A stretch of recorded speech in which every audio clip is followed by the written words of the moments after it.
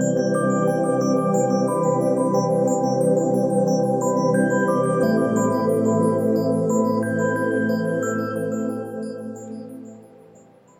everybody. Welcome to 2ZQ Hot Takes, where we discuss issues both big and small. I am your host, the very handsome Tim Kirk, and this time I'll be talking about why does everybody want to quit?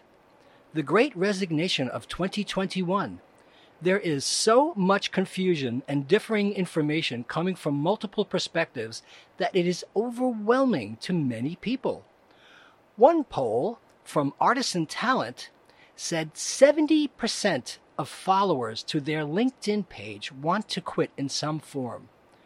Another poll from Business Insider said 95% want to quit. Nothing new, except for the strata. Anyone who is a desk jockey or above is now feeling owies. Their feelings are hurt. Take this job and shove it. That was a long time ago. Not like 2016 or anything recent, but from 1977. Working 9 to 5 was from 1980. But that wasn't about precious people. It was about the help. Winners never quit and quitters never win.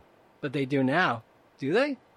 A job well done is its own reward, unless the job sucks and nobody gives you a gold star. I think of Norma Ray. She just wanted decent conditions to do her thankless job.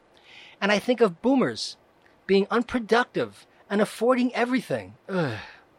Greatest generation guys and then early boomers were comparably, incredibly unproductive and afforded everything.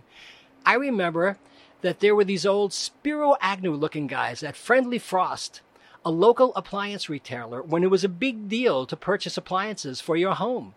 All proud veterans who would not stand for disrespect. Big pot bellies and graying hair combed straight back, Drew Carey eyeglasses, short sleeve shirts and neckties, who would become enraged at the merest slights to their pride.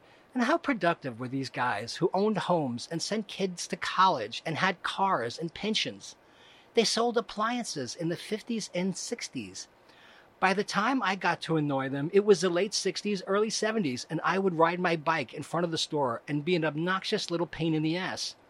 Imagine believing today that you can make enough to own a house, a car, afford college tuition for your kids, and retire by taking ups at a PC Richard? Really? I keep on hearing anecdotal stories of workloads doubling, tripling, no recognition, no title changes, no pay raises, no promotions, burnout. That was long before the pandemic. I heard this daily over 5 years ago, and now I hear of stress being brought about due to the disintegration of 9 to 5, Zoom fatigue, expectation that workers are on call 24/7 because they aren't in an office every day. Every time anyone on a global team meets a deliverable, everyone is expected to drop whatever they are doing and join a meeting at any time, any day. White collar, blue collar, in some ways those differences have sort of gone away. Now to the subject of workplace culture is hell. Work is Hell by Matt Groening was first published in 1985. Again, nothing new, just new to the present generation. And don't forget how many of us have and have had harbored the lottery fantasy because our jobs suck. I worked in a place I refer to as the 7th level of hell. I won't name it, but trust me, it was the worst, most evil, insidious, soul-crushing experience I have ever witnessed and experienced. It was sickening. It still makes me sick to even think of it. It was bad enough for me, but so very many of my colleagues were stuck in a hellish, underpaying, overworking, demeaning, degrading job that they clung to because they desperately needed it out of circumstance, and the overlords knew it and exploited all of their fears and anxieties and compounded it every day to tighten their venal, cruel grip over these decent people who were stuck in hell. It was hell on earth. So now I see things like, I quit. Workers change jobs at a record pace amid burnout. New openings and higher pay. Paul Davidson in USA Today wrote on Monday, July 26th, job openings and quits hit records recently. Is growth fading? Is the economy's big comeback starting to fade? Not so chill at the beach. Americans return to beach towns. Restaurants and stores struggle with shortages. Now, wait a second here. As someone who has worked in all aspects of restaurants, I can assert quite confidently that almost every service position is a job of attrition. Unless you have experienced it firsthand, you just cannot grasp the level of abuse people in service endure, no matter how well they are paid. It is a very obvious, sick aspect of our culture, and we have instilled the idea that we can be abusive to service staff everywhere. It is horrifying, but like racism, anti-Semitism, sexism, and homophobia, both of which are built-in aspects of restaurant culture, so very, very many people are blinded to this. They just cannot see it even as they do it. They are in denial. It has been removed from their field of vision, and they just cannot accept that it is real, but it is. Now back to the article. The easing pandemic and reopening economy set off an unprecedented reshuffling of the U.S. workforce. Americans are quitting jobs in record numbers, typically to take another position. They're on the move chiefly to make the most of a historic burst of job openings, often at higher wages, according to a survey by Jobless for USA Today. Many change jobs because they're burnt out after working so hard during the pandemic or finally beginning job searches they put off during the health crisis, according to results of the survey by Jobless, which provides online tools to job seekers. Many make the leap to an industry less vulnerable to the vagaries of the economy or more aligned with their dreams and family-focused lifestyles, according to the Jobless survey and other data. Many white-collar employees prefer to work from home permanently after doing so during the pandemic, a dynamic that's likely to spark another job-switching frenzy this fall as some businesses require employees to return to the office, experts say. After hunkering down at their jobs because of the shaky economy, people are starting to come back and apply for new positions, says Karen Kimbrough, chief economist for LinkedIn. The trend, she says, signifies a very healthy labor market and should lead to a more productive economy that matches the right person with the right job. Again, 4 million say, I quit. A record 4 million workers quit jobs in May, Labor Department figures show. The number fell to 3.6 million in June, but that's still a historically elevated figure. Last month, the number of people voluntarily leaving jobs increased by a record 164,000, according to the June jobs report. The main driver, opportunity. It's a sign of how strong the demand for workers is, says Nick Bunker, chief economist of job posting site Indeed. About 35% of workers over the past year, according to the Jobless USA Today survey of 1,011 workers conducted July 19th and 20th, workers typically quit a job to take another, but some may leave to start their own businesses, freelance, or take a few months off, says Julia Pollack, chief economist of ZipRecruiter, the online jobs marketplace. About 63% of those planning to change jobs in the next 6 months cite the abundance of openings, many at higher pay, amid a resurgent economy set to produce the fastest growth in decades, the Jobless survey shows. There were a record 9.2 million openings in May, Labor Department figures show. In June, average wages surged 7.1% annually in leisure and hospitality, which includes restaurants and hotels, and 6.2% in retail. But this time it's different. My first instinct, right or wrong, says that everybody with a cushion wants to quit their job. I would bet that an awful lot of people who've had their life circumstances thrust upon them and have had to cope and struggle are more than capable and willing to step into the shoes of those higher paying positions. The stressed out special people are itching to leave. But that is mere supposition on my part. I just have a long history of being around people who fail up due to privilege and presume that they are far too special to be burdened with the menial, mundane tasks that are integral to their current roles. I am being facetious because I know an awful lot of people who are stressed out from their jobs, people who have had an entire other role piled right on top of what they were hired for and have been blindsided with their new level of responsibility and scope of work. But look out. The single mom who had to raise a kid or two and stay late and do all of the mom stuff and pay all of the bills and learn all of the workplace cultural parlance will not hesitate to take on the job. She's got it. So if you think you are too good for your job, then leave, please. A loyal, committed, professional, hardworking, drama-free adult is better for productivity, business goals, morale, and culture than anyone who is not willing to do more than play ping pong and attend team outings. Again, facetious. And I just dislike people who will tell you to do what you love, find your calling, blah, blah, blah. Life happens too hard to most people who have just enough inside of them to barely keep up with the demands of staying alive. Remember that song? When was the last time you heard it? Sometime today? Staying alive? They're just human. Now, we have ambitious, educated, focused people who would like to work who are feeling overwhelmed. Oh. But that's not even the worst part. The worst part to me is the ageism. People over 40, I have a hard time accepting this. 40 is now old in the workplace. Come on now. From CNBC, Gen X workers may be facing the biggest unemployment crisis, study finds. This was published on July 25th, written by Karen Gilchrist. Gen X workers aged 45 and older may be bearing the brunt of a global unemployment crisis as the pandemic adds to existing challenges for older workers, according to a new report.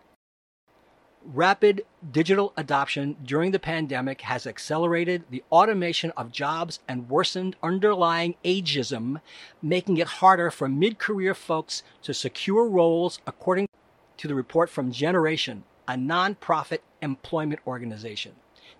In a global study entitled Meeting the World's Mid-Career Challenge, the firm found that entry-level and intermediate workers between the age of 45 and 60 faced increased barriers due to biases among hiring managers, as well as reluctance among workers to learn new skills. Generation's CEO said the report had, for the first time, put a number on ageism. It's very clear that once you reach a certain age, it just becomes much harder to access a job opportunity. Dr. Mona Morshed, I'm going to cite her twice in this pod. She's the CEO of Generation, and she said this. This is a demographic that is absolutely in need, and it is very clear that once you reach a certain age, it just becomes much harder to access a job opportunity. That's what she told CNBC. Ageist misconceptions prevail. The study, which was conducted between March and May 2021, surveyed 3,800 employed and unemployed people from 18 to 60 years old and 1,404 hiring managers across 7 countries. Despite the varied international jobs landscape, from the U.S. to the UK and India to Italy, the findings were broadly the same. 45 to 60-year-olds are the most overlooked employee bracket.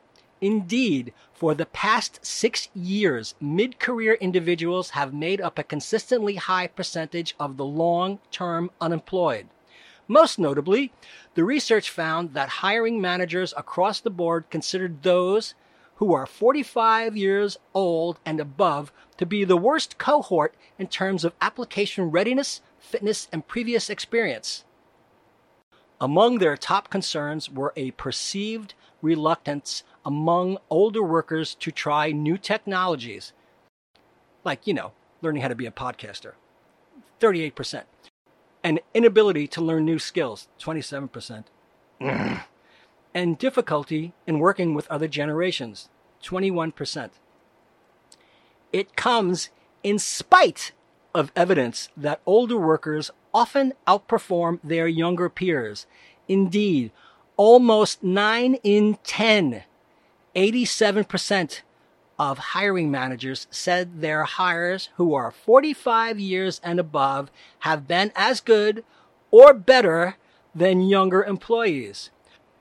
Morshed said the findings highlight underlying biases at play in the workplace. It is often the case that like identifies with like when it comes to isms, she said. For instance, she explained, there is a tendency among hiring managers to opt for hires in their age group. Meanwhile, CV-based interviews can make it hard for candidates to demonstrate their skills, she added. Now, the point is re-engaging a lost workforce. Training could provide one solution to the issue.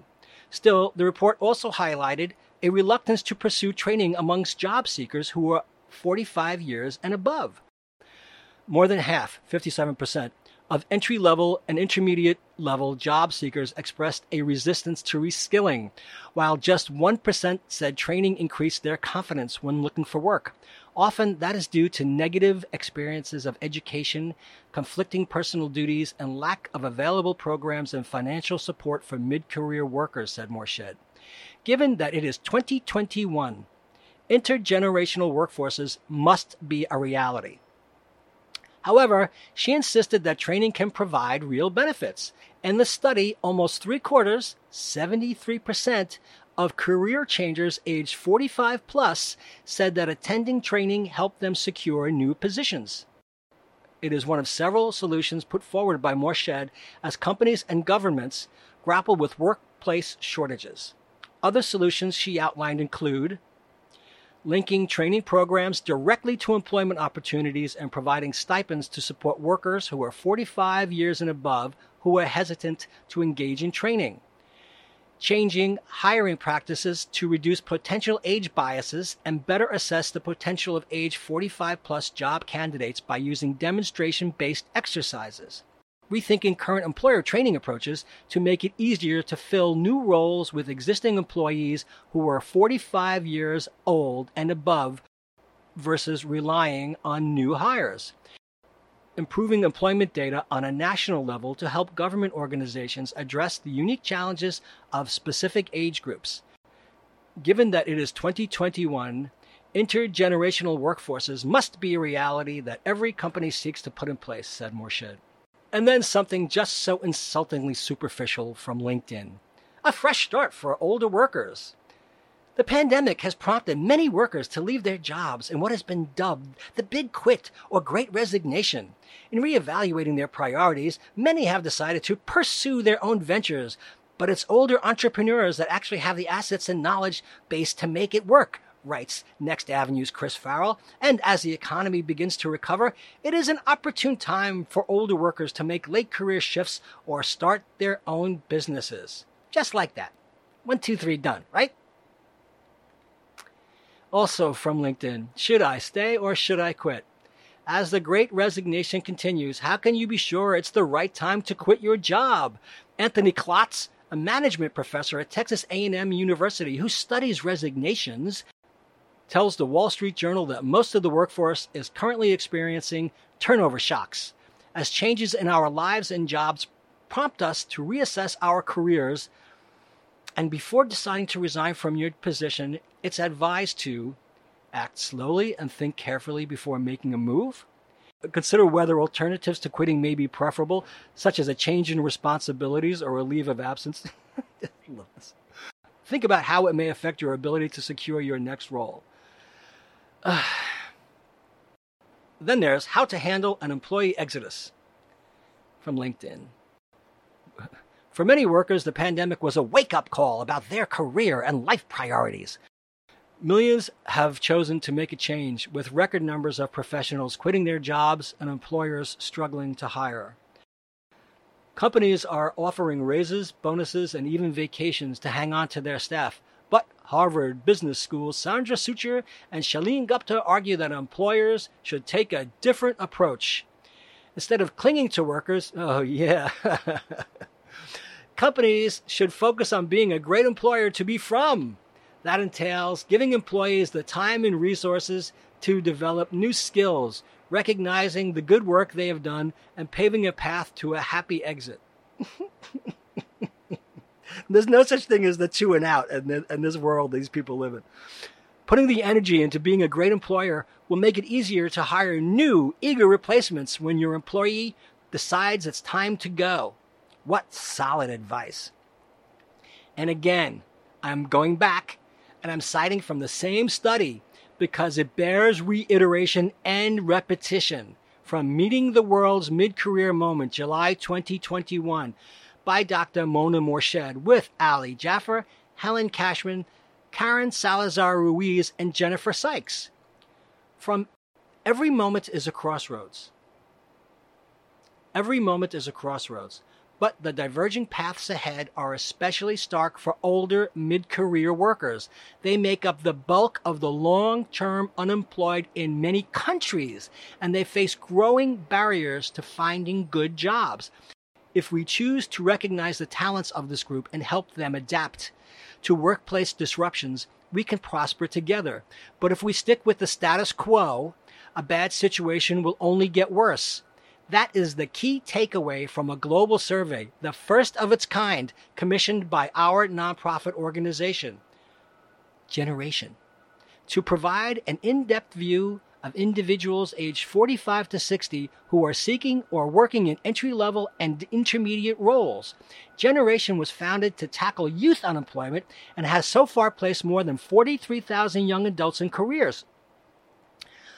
But we recently expanded our programs to help meet the unique adaptation challenges faced by mid-career individuals.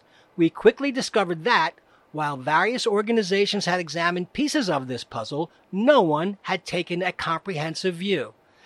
Yeah, no kidding. Our new survey fills that gap. It spans 7 countries and includes unemployed mid-career individuals, unemployed young adults, those mid-career individuals who have successfully switched careers, and the employers who do or don't hire them.